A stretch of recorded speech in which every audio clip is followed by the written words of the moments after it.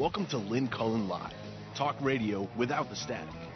Email your questions and comments to lynn at pghcitypaper.com.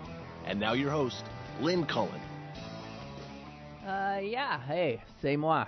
It is September 13th, and here we are, yet again. Another hour of who knows what.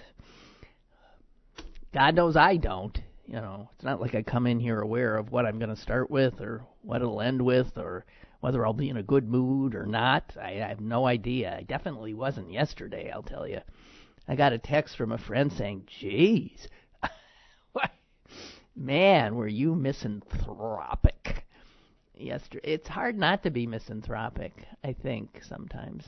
Anyway, I'll try to be a little more upbeat today, but in fact, everything I've sort of culled from the news that I do have here to potentially talk about is, you know, nothing's funny. Nothing's lighthearted.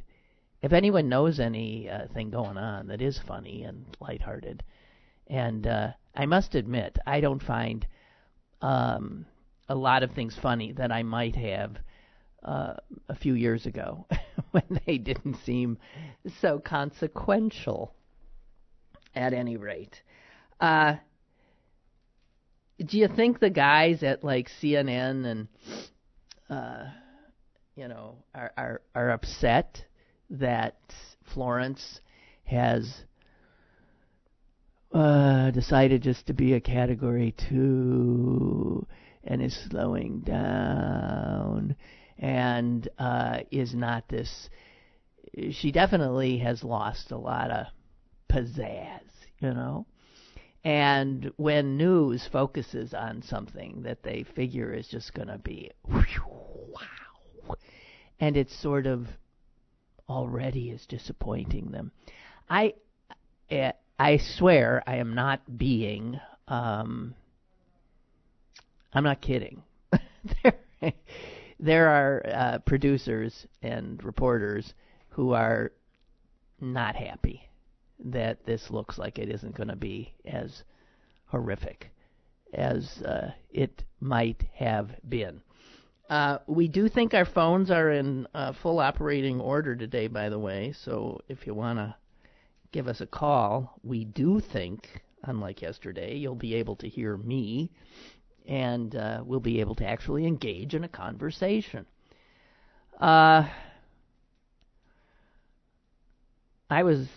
I don't know. As I said yesterday, I wish this thing would just happen.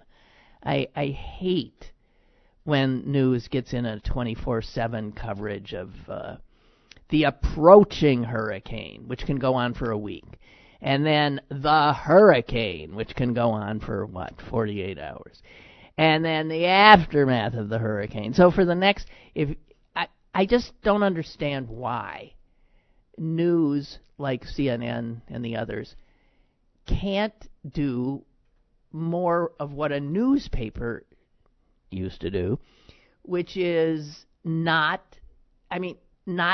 have the entire thing be about one story. I mean, these days, it's, Trump 24/7, unless you get something like Florence 24/7, and then maybe you let the two, live together. But as I said yesterday, there's so many stories that we should, as citizens, be aware of that we are not being informed about because of this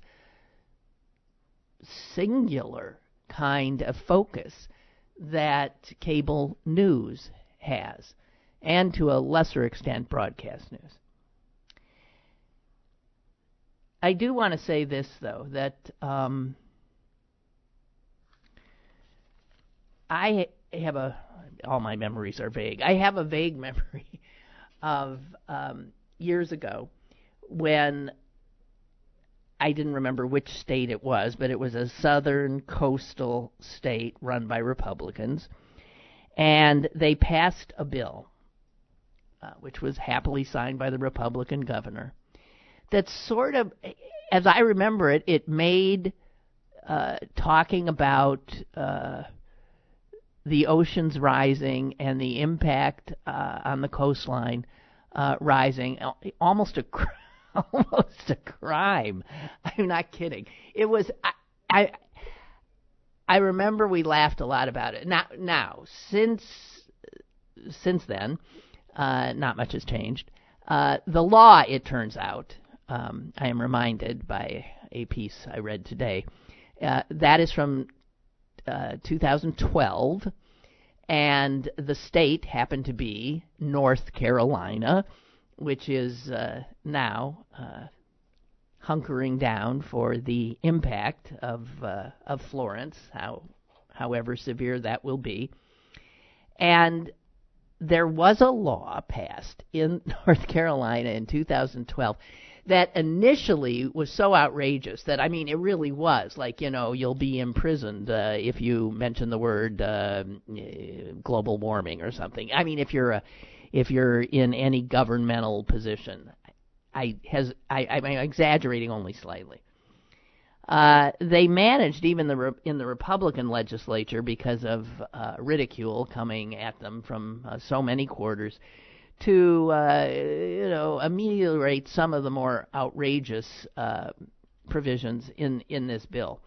But as it did pass, and frankly is still in effect in North Carolina, it did effectively, the law, order state agencies and any local government and agencies in North Carolina that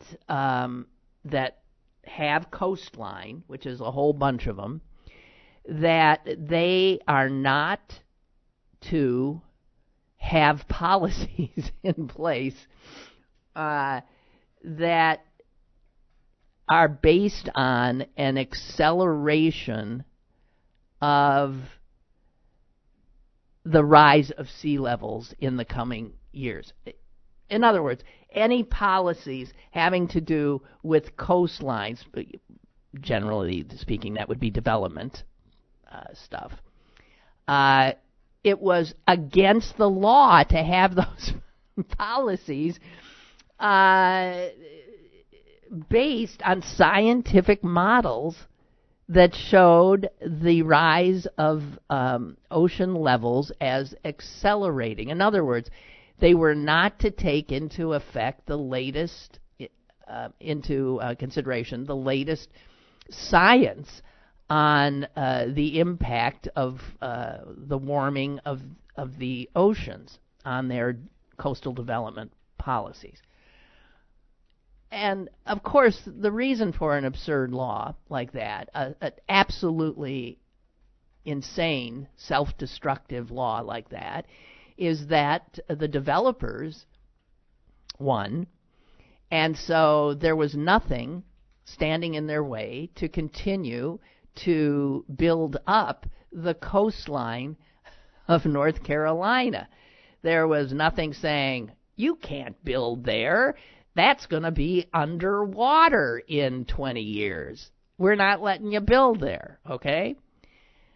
So the North Carolina coast that exists now and is hunkered down is much more populated, has many, many more structures than it did just 6 years ago when that idiot law was passed. The coastal population of North Carolina have almost, I think it's doubled in the last 20 years, with that acceleration not having any slowdown. So since it's become known to any sentient being, that would take most Republicans out of the mix, any sentient being, that our coasts are going to be eroding, that the ocean is, not might, is going to be coming in and taking over land. These idiots up and down the coast have just been whistling past the graveyard and building apartments, big McMansions, who knows what. When if we had sane, responsible governance in this country, nothing would have been built there on the coast. Nothing anymore.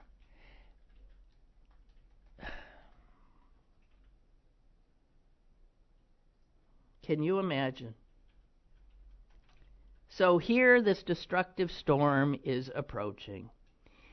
And it's approaching a coastline that is more dense with buildings, more dense with human population than it was 6 years ago, even though anyone who isn't dense knows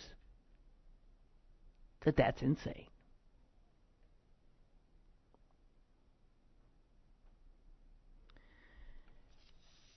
And the thing is, North Carolina is not alone in this kind of idiocy.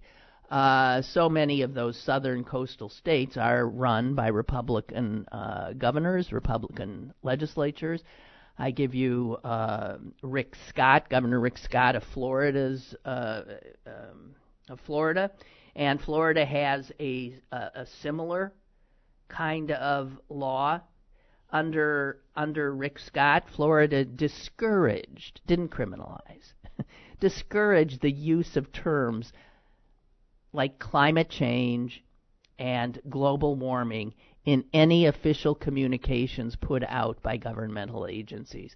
Now, actually, this is the same kind of thing that the Environmental Protection Agency under Scott Pruitt was doing as well. I assume that under his successor, the same kind of crap is going on. After all, we have a president who has called climate change a hoax. And I noted yesterday that as this storm approaches, brought on by the warming of the oceans, the Atlantic turning into a kind of warm bathtub, that Trump's administration is attempting to roll back regulations that prevented the release of a lot of methane into the air by power plants. They're going to roll that back and let the power plants spew as much methane as they want.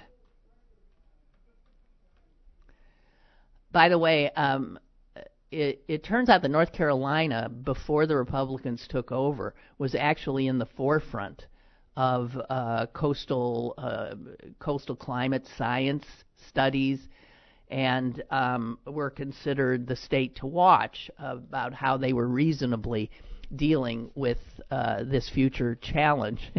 And then the Republicans came in, and the official policy was to ignore scientific data and to build up the coastal areas, which are now potentially going to suffer a lot of destruction. Okay, we have a caller. Let's see if this works. Hello, caller. Hello, caller. Oh, dear. Oh, dear. It sounds like a shortwave radio. Caller, please. So it's actually worse than it was yesterday. Hang on. Hello. Hello. Where are you? Can you hear me? I can hear you. Well, that's a step up, but we can barely hear you. What's up? I mean, we can barely hear you. I don't know if... go ahead anyway. I was going to say that I'm so over the wildfires and the hurricanes. Not that I don't feel sorry for the people who got injured or killed or something, but why don't I go build my house next to a volcano? Duh. So that's all I got to say. Or let me invade a country that's not bothered us, and then people get killed. Duh. stupid shit like that, it just aggravates you. Okay, well, what amazes me? Yeah. Huh? Can you hear me now? Yes, I can, and I can hear you, but it's not great. I totally agree with you, not surprisingly. Yeah. And I don't think that the taxpayers should continue to, tolerate the bleeding of money that allows people to live, in areas that are prone to these disasters. Fine, if you want to, do it at your own risk, but don't expect the government through flood insurance to bail you out anymore. We just keep letting people rebuild in places that are only going to get flooded again the next year. And another thing, this Kavanaugh, could you imagine if he gets in there and he tries, and they roll back the abortion thing? Could you imagine the chaos in this country trying to enforce that abortion? It would go back the way it was, but it would be so. Which Trump could have ICE go after the women, or watch them after they had sex? What the fuck's wrong with these people? I don't even get any of this shit. Your body's right to do with your body what you want is your own business. Can you imagine? If there were, let me just say that if men were subject to governmental control of their bodies, imagine that, because you guys aren't. Yeah. Imagine that. See, I believe in Dr. Kevorkian. A lot of people get mad at me, but I think the right to die should be your right. If you want to take your life, you take it. That's how I feel about it. I've always felt that way. If you're sick and you don't want to be treated and you want to just die, you should be able to go to a person who'll give you something and you're done. It's your right. It's not the government to tell you what to do with your body. Well, of course not. And government, the idea that suicide is somehow criminal doesn't come from secular government. It comes from religion. Yeah, religion. That's what it's based on, and I thought religion wasn't supposed to, come. But the abortion thing is religiously based. Anything. Yeah, it is people's religious beliefs infecting our supposedly secular government. And make no mistake about it, abortion is in great danger. Great danger. If Kavanaugh gets on, kiss it goodbye. Welcome to the 30s, 40s, and 50s again. Back we go, girls. Okay, I thank you. I appreciate your call. Thank you. Thank you. Bye-bye. Yeah, that's just not right. Terrible bug. Unhappy bitch. Anyway. I really feel that way. Why should we keep letting people, and it is a lot on both coasts. It's not just, in that regard, Republican policies. In California, where you have all these rich liberals living on hilltops over the ocean that are going to, just disappear into it through erosion of the base and also prone to mudslides. And I don't know. I don't get it. I really don't. Rather annoying.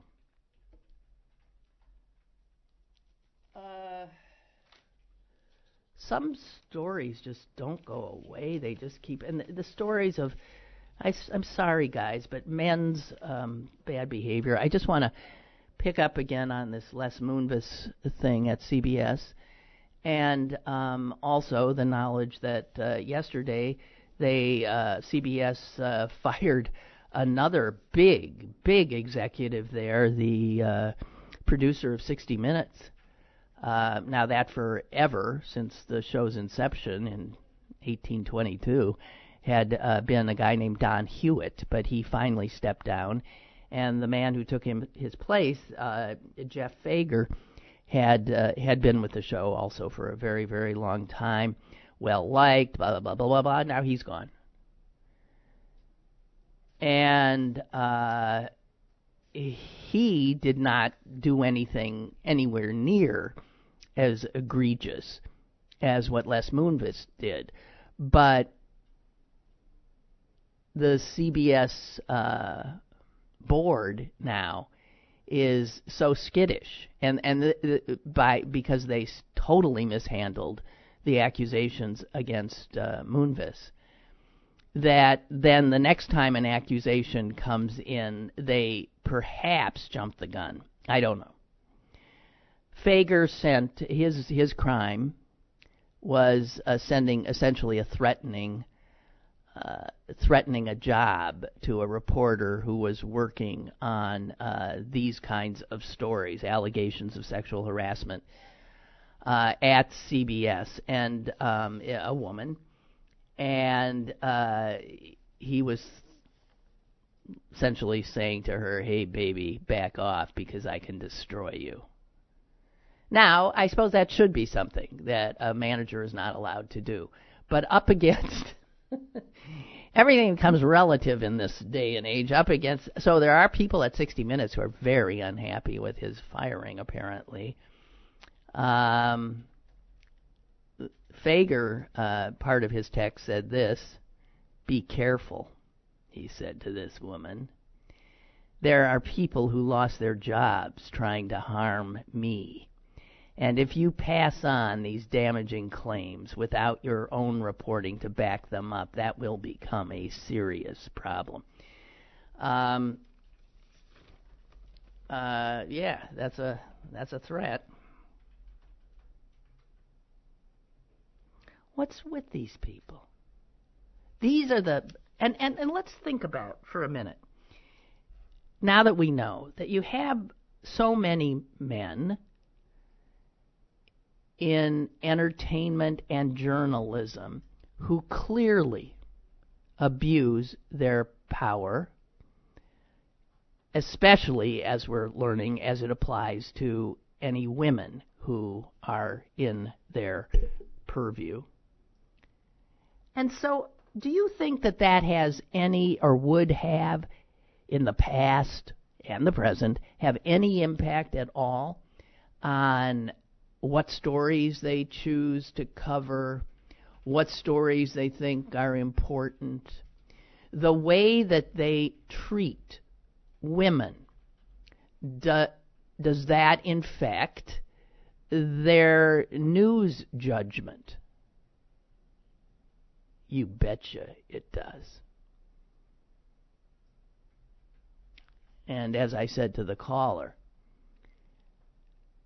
we're totally used to the idea of men in legislative bodies, in corporate situations, in journalism and entertainment, essentially feeling they own women's bodies and acting that way.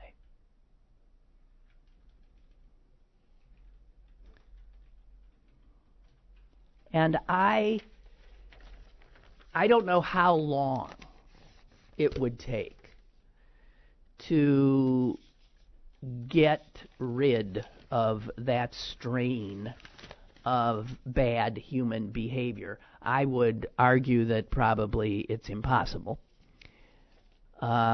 We can try, as we do, legislating things, but this is inbred, it's endemic, it's epidemic, it is socially in the water we drink and the air we breathe. So, and it's in it gets succor in our religious training as well. God, of course, is the Father. Women are relegated to a subservient position.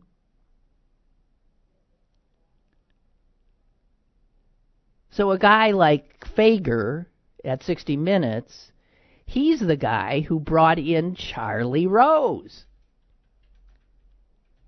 And he was lauded as just brilliant bringing in Charlie Rose to co-host the CBS Morning News. And we all know what happened to Charlie Rose. How odd that you have Les Moonves, Fager, Charlie Rose.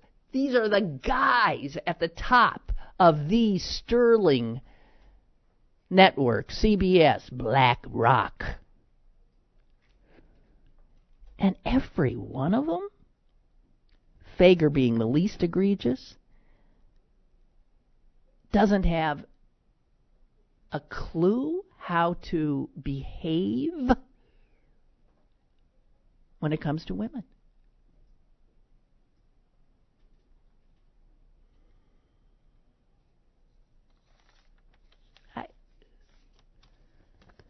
It sure doesn't get in their way in terms of their meteoric rises. God knows how many women are damaged in their wake, and how many men we're really talking about here. The New York Times today has they got some sources inside the boardroom at CBS. And it has a big article now describing the CBS Board of Directors' reaction to the initial charges against Les Moonves. That happened in late July. And an emergency board meeting was called. It was on conference call because these guys are all over. And guys is the operative word, since most boards of directors are overwhelmingly white males. And the New York Times article quotes various board members responding to what they now know are charges that are going to be coming out against this guy who they employ and who has been very successful in his job and made their shareholders very happy, lots of money. And then they're told they're a bunch of women. They're coming out, and they're saying he did this and he did that. One of the members of the board of directors is a guy named Arnold Kopelson. He actually was the producer of Platoon, the movie that won an Oscar. And he said this, according to a number of sources who were on that phone call. I don't care if 30 more women come forward and allege this kind of stuff. Les is our leader, and it wouldn't change my opinion of him. So, this is what happens when a number of women speak out against a powerful man, and the other powerful men who oversee the accused man's employment flat out feel perfectly comfortable saying, I don't care if 30 more women come forward. I have to tell you, as a woman, as an old woman now, I'd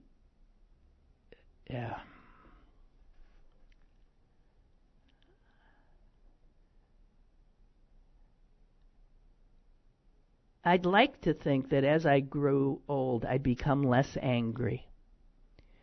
Supposedly, and I was sort of feeling like that. You know, you pick your battles, you understand.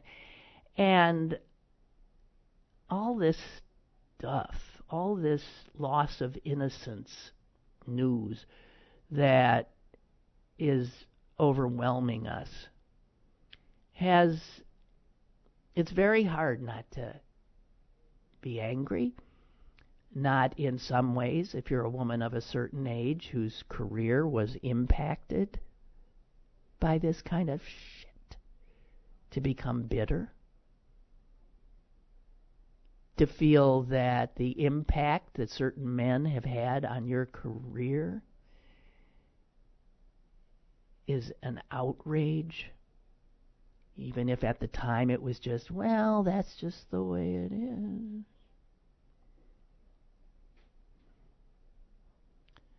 Another member of the CBS board, you may remember, he was the defense secretary under Clinton's presidency, and it was unusual because he was a former Republican congressman, but Clinton chose him as his defense secretary. His name was William Cohen.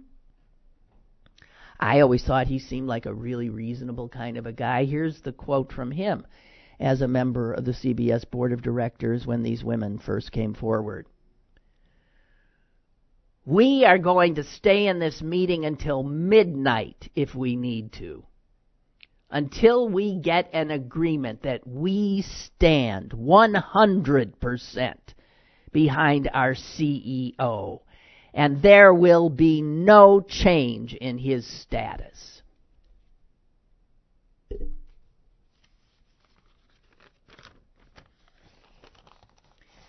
So what turned the board around? You know what turned the board around? Not the allegations of any woman. Not even the facts of these allegations. Right. Even if they were to be proven. What Les Moonves did to any woman is not what turned the CBS board around. It's that they found out that Moonves was essentially trying to pay off first one of the women after he had absolutely denied to them any of these allegations. And then they found out that without reporting back to them, he had been busily trying to find one of the women who was going to go public, trying to get her into a nice job at the network, if she would shut up. That's what took him down. Says here in the New York Times, when the board learned about this, even Moonves' staunchest backers were stunned. The evidence that he had misled them.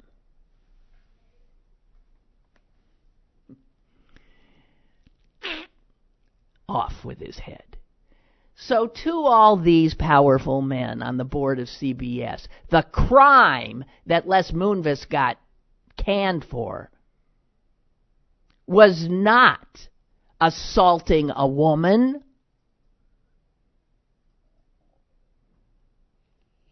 And there could be 30 women could come forward. Doesn't change my... No. But you lied to me? That was the boost. He had abused their trust in him. And that was the end of him.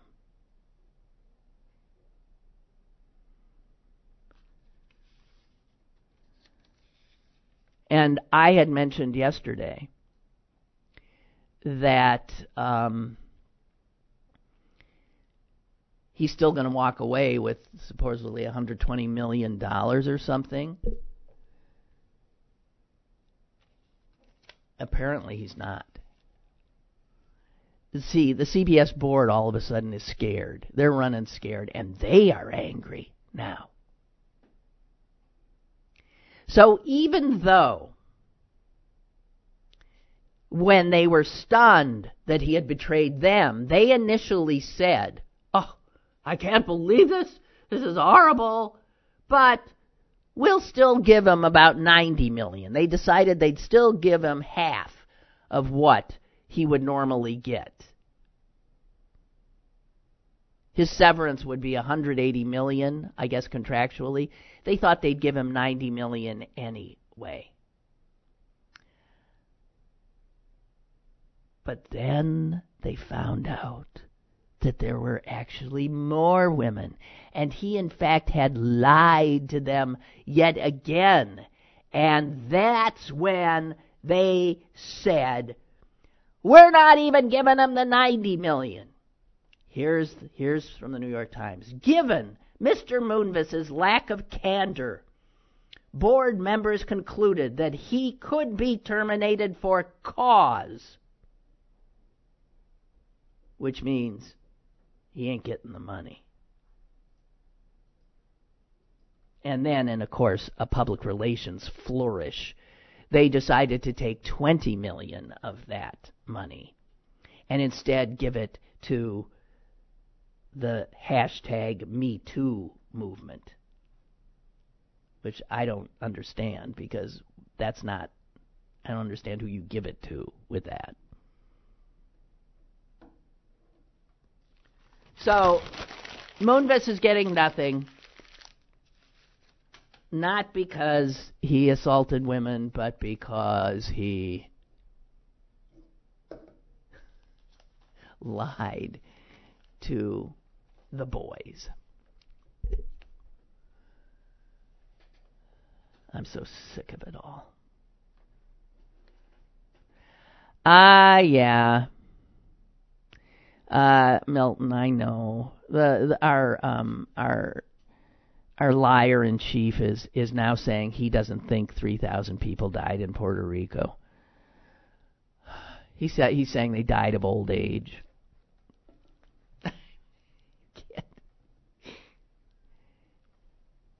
And you see what Eric said the other day? I mean, this stuff doesn't even really make the bigger news. You learn of it if you're trolling around on Fox News.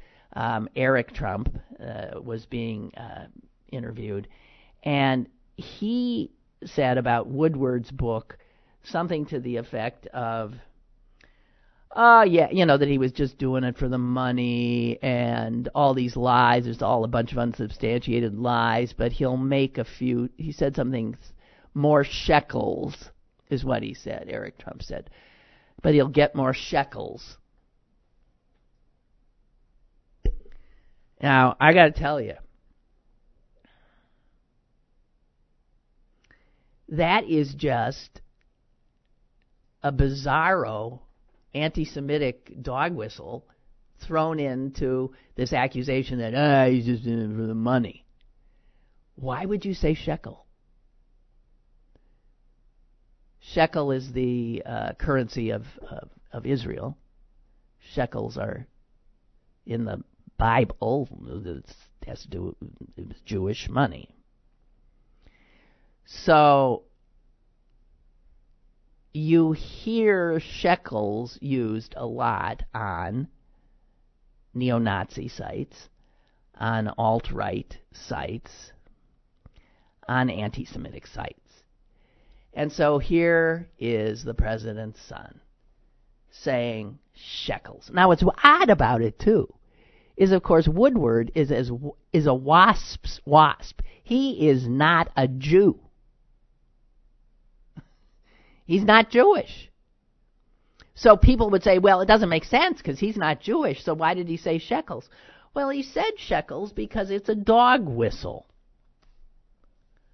It's a dog whistle that somehow then makes it appear that, of course, the Jews, as you know, Jews, media, power, greed, blah, blah, blah.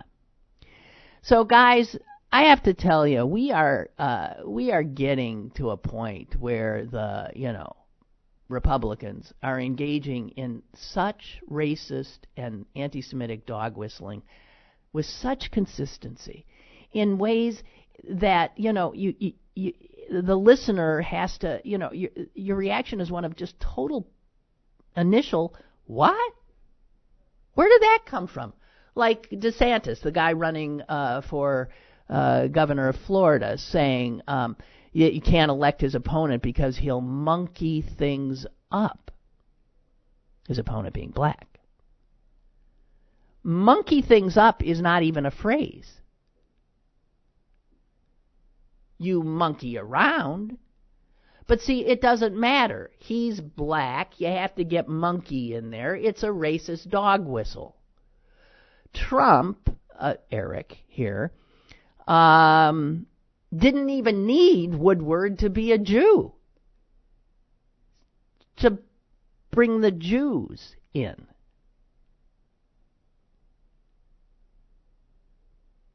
And as angry as I am about, women and what's happened to them in our past and in our present and obviously continuing, I am as fearful as my anger at that is about what I see happening in discourse in this country, that this stuff is now just out there, mainstream, from the White House, from the president, from the president's sons, from Republicans in office, seeking higher office, racist, anti-Semitic dog whistling.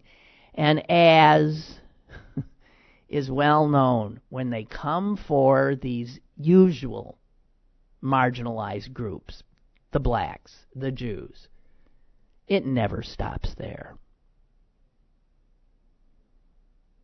This is incipient white nationalism that is becoming impossible not to hear, see, smell almost on a daily basis. And always coming from the same sources, and those are sources that enable the Republican agenda. And I now can't tell them apart.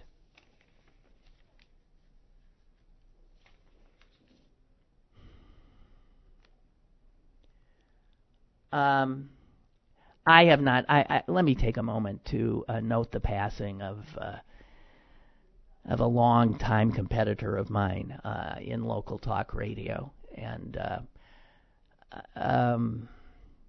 Mike Pintek, who held down the afternoon shift at KDKA for decades, and he and I frankly cannot ever remember meeting him personally. So, I think people assume that all of us talk show types know each other. I did not know Mike Pintek. I certainly might have mentioned him on occasion on my show. He might have mentioned me, and I'm sure those were not nice mentions. We were politically at opposite ends, but I want to note his passing. And the one thing about his history that always just blew me away was that he was the first reporter to report on the leak at 3 Mile Island. He was just a local, yokel, I think, radio reporter. I think he could have been TV. He did a little of both, sort of like me. And he was in that area where 3 Mile Island was, and he saw there was no steam coming out of the reactor, made a phone call. And obviously that became a huge story. And he essentially broke it. So that is always the thing. I remember when I first heard him telling that story, I was just blown away. Because I hadn't even known he'd been a reporter. I just thought he was just a loudmouth, but no, he was more than that. And I just want to note his passing. And man, I think too young. When they're dropping dead and there's younger than me, I can't take it. I take it personally. No, I'm sorry. That was awful. We have a call, apparently. Caller, go ahead, please. Hello? Hello. Hello. Hi. Good morning, Lynn. Morning. Yeah, I'm rather chagrined by the reactions of many of my cohort being white males in this society. And, for example, and of course this didn't originate from an American, but they just horribly racist cartoon, that depicted Serena Williams as just an incredibly offensive, racial caricature, which was from an Australian cartoonist. But not only has have his paper's editors and publishers defended it, but I occasionally check in on some right-wing sites and blogs just to as Chris Potter once said, get insight into people who have no good insight, as he said he did when he would listen to some conservative talk show hosts. And I mean, there are people who some are just blatantly racist. I mean, I don't think there's any denying that there are just some absolute, bigots who work for and are involved in the ostensibly, respectable mainstream of conservative thought. But there are others who simply would defend it and say, I don't see any racism in this. Why, it's just a typical exaggeration of a cartoonist, of an editorial cartoonist. It's just mind-blowing, and that they're engaging in make-believe. I really do. Well, but we know. Look, reality is put aside, and they create their own. So why? It is really. It's just frightening. I remember there was a New York Times Magazine piece during the George W. Bush administration in which I believe Karl Rove was quoted as sort of like laughing at some reporter's question and saying, you guys don't get it. We create our own reality. That was Karl Rove in George W.'s administration. We create our own reality.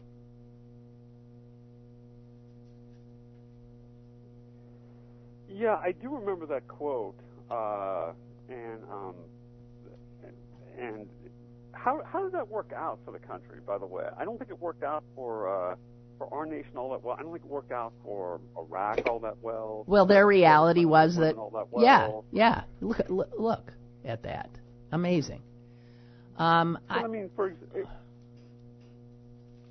people who are stating that Donald Trump is doing a good job, is fit to be president, is honest.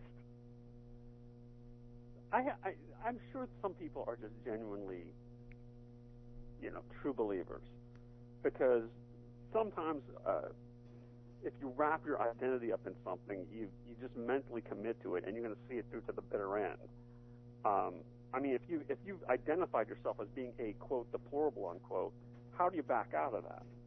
But a lot of the others are it's just make believe in defense of, as you said, as the board members of CBS said, they don't care. They're just going to believe it's not a real thing because it's their man, it's their leader. It's like a kid. It's like a little kid who, closes his eyes and puts his hands over his ears and says, I can't hear you. I can't, it's no different than that. And what's so stunning about it is that these are adults. These are sentient beings, and they're in positions of extraordinary power. And the rest of us are doomed as a result. The whole thing with DeSantis, who, by the way, he's like 10 years younger than I am. Okay? I never heard the phrase monkey up before. I don't think anybody ever did. People of my generation almost never even say, monkeying around, or what would be another one? I guess like monkey wrench something was kind of in use in the 90s. But again, I was, my recreation is I'll sometimes go to a bookstore and just, because I'm an avid reader, and I'll get overpriced coffee and I'll sit there and read for a little while. And there were like a group of older people, white people, of course, a table across from me, and this was shortly after it happened, and they were talking about how, well, that's just a common phrase. The liberal media, they try to make a racial issue. I'm like, a common phrase? It's not a common phrase. No one's ever heard of it. You can't find it in any. No, it's not. Heard of it. No. It's you had to put monkey into something to say black. That's all. Hey, you know what? I gotta run. I'm getting a buzz. I'm hearing. I'm. Your call to me is driving me crazy. But I mean, not the Maybe content. Give me a headache. I'm sorry. No, not the content. I got a big buzz in my ear. So thank you. Bye. Bye. Oh, please. Well, there. The buzz is gone now. I have a email from somebody saying that to her, I don't think she's hearing the buzz. I'm hearing the buzz. It's driving me nuts. Okay. At least I'm glad you guys aren't. Okay, that's good to know.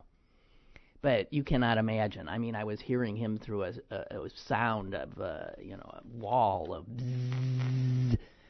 So, okay. Maybe by next year we'll have this figured out.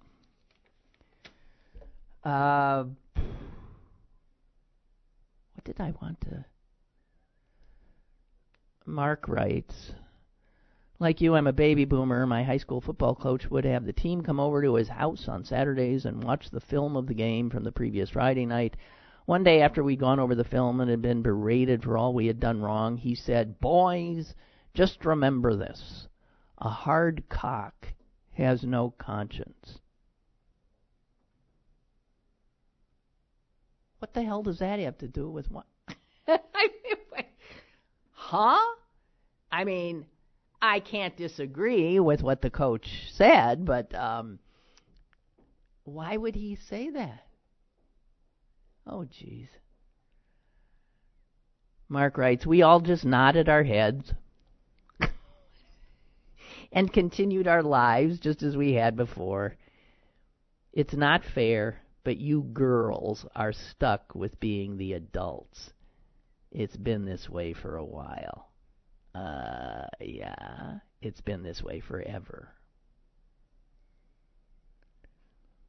But I gotta tell you, the girls are getting to a point where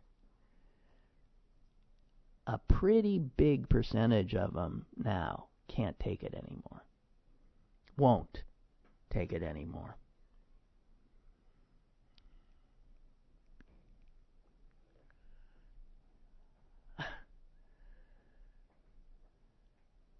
I mean, really.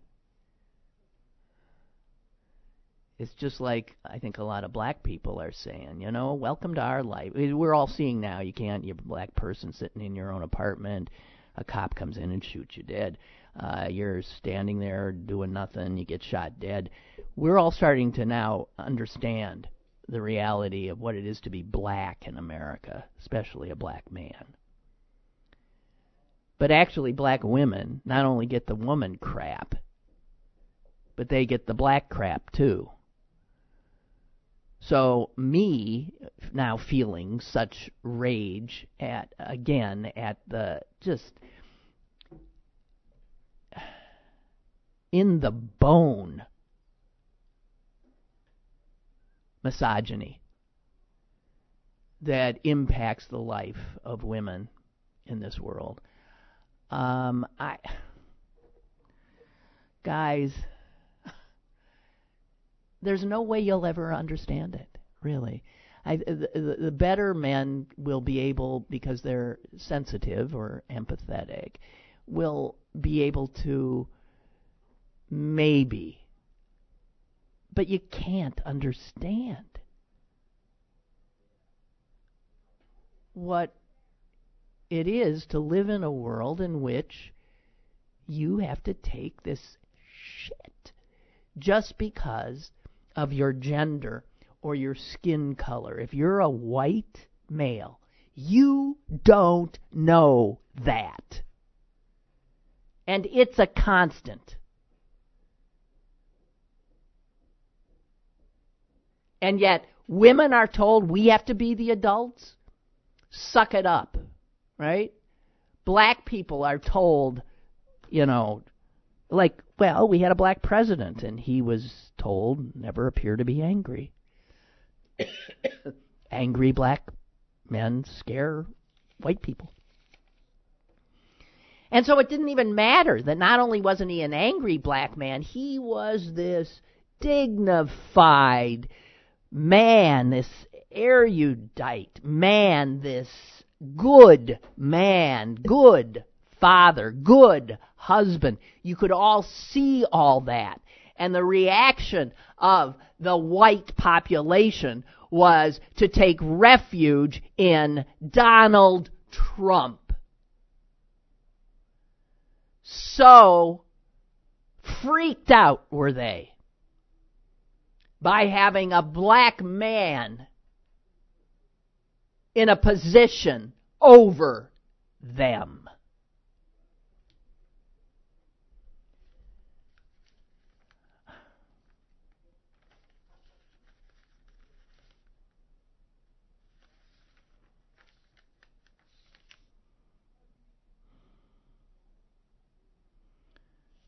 Speaking of men, so the Pope is now calling an extraordinary, never before in the recent past ever, first time according to this account, that all the presidents of all the bishops' conferences all over the globe have been summoned for a meeting on one subject. And that subject, of course, is how these men treat those who are subservient to them. How they treat those over whom they have great power. I ain't holding my breath for anything to come out of this. So after decades of essential denial from the Vatican, this now is, I guess we finally got the Vatican's attention, that this is a global, church-wide problem. But it's global. It ain't just this church, guys. And the New York Times piece on it, and I'm grateful, this is good reporting, reminded us that when the clergy abuse scandal first broke, it broke here in the United States. And that was in the mid-1980s. And the Vatican at that time essentially dealt with it by saying that it was obviously something wrong in America. Because it was just there. And oops, then when it sort of popped up in Canada and Ireland, in England, Australia, the church then framed it as obviously a kind of problem in the English-speaking countries. I mean, the Vatican's reluctance to acknowledge the reality, the scope of this problem was just amazing. And and we're back to a kid with his eyes shut and his hands over his ears. I can't hear you, I don't see it, I can't hear you. Right? Same thing. And then the scandal erupted in Germany, in Belgium, in France, in Austria. And this is around 2010, and it's Pope Benedict. And you know what he said? Benedict at the time termed it a problem with the developed world, born of the sexual libertinism in Europe and the developed world.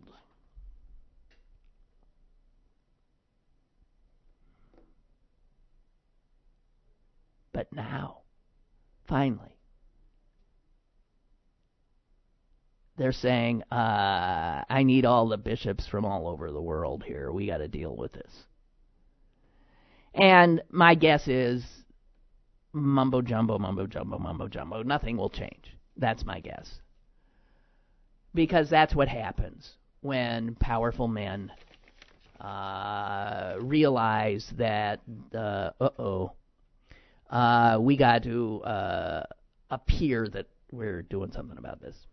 We got to try to do so. We'll appoint a committee. I mean, that's sort of where this is now. Right? And wow, extraordinary urgency being felt because this meeting isn't until February.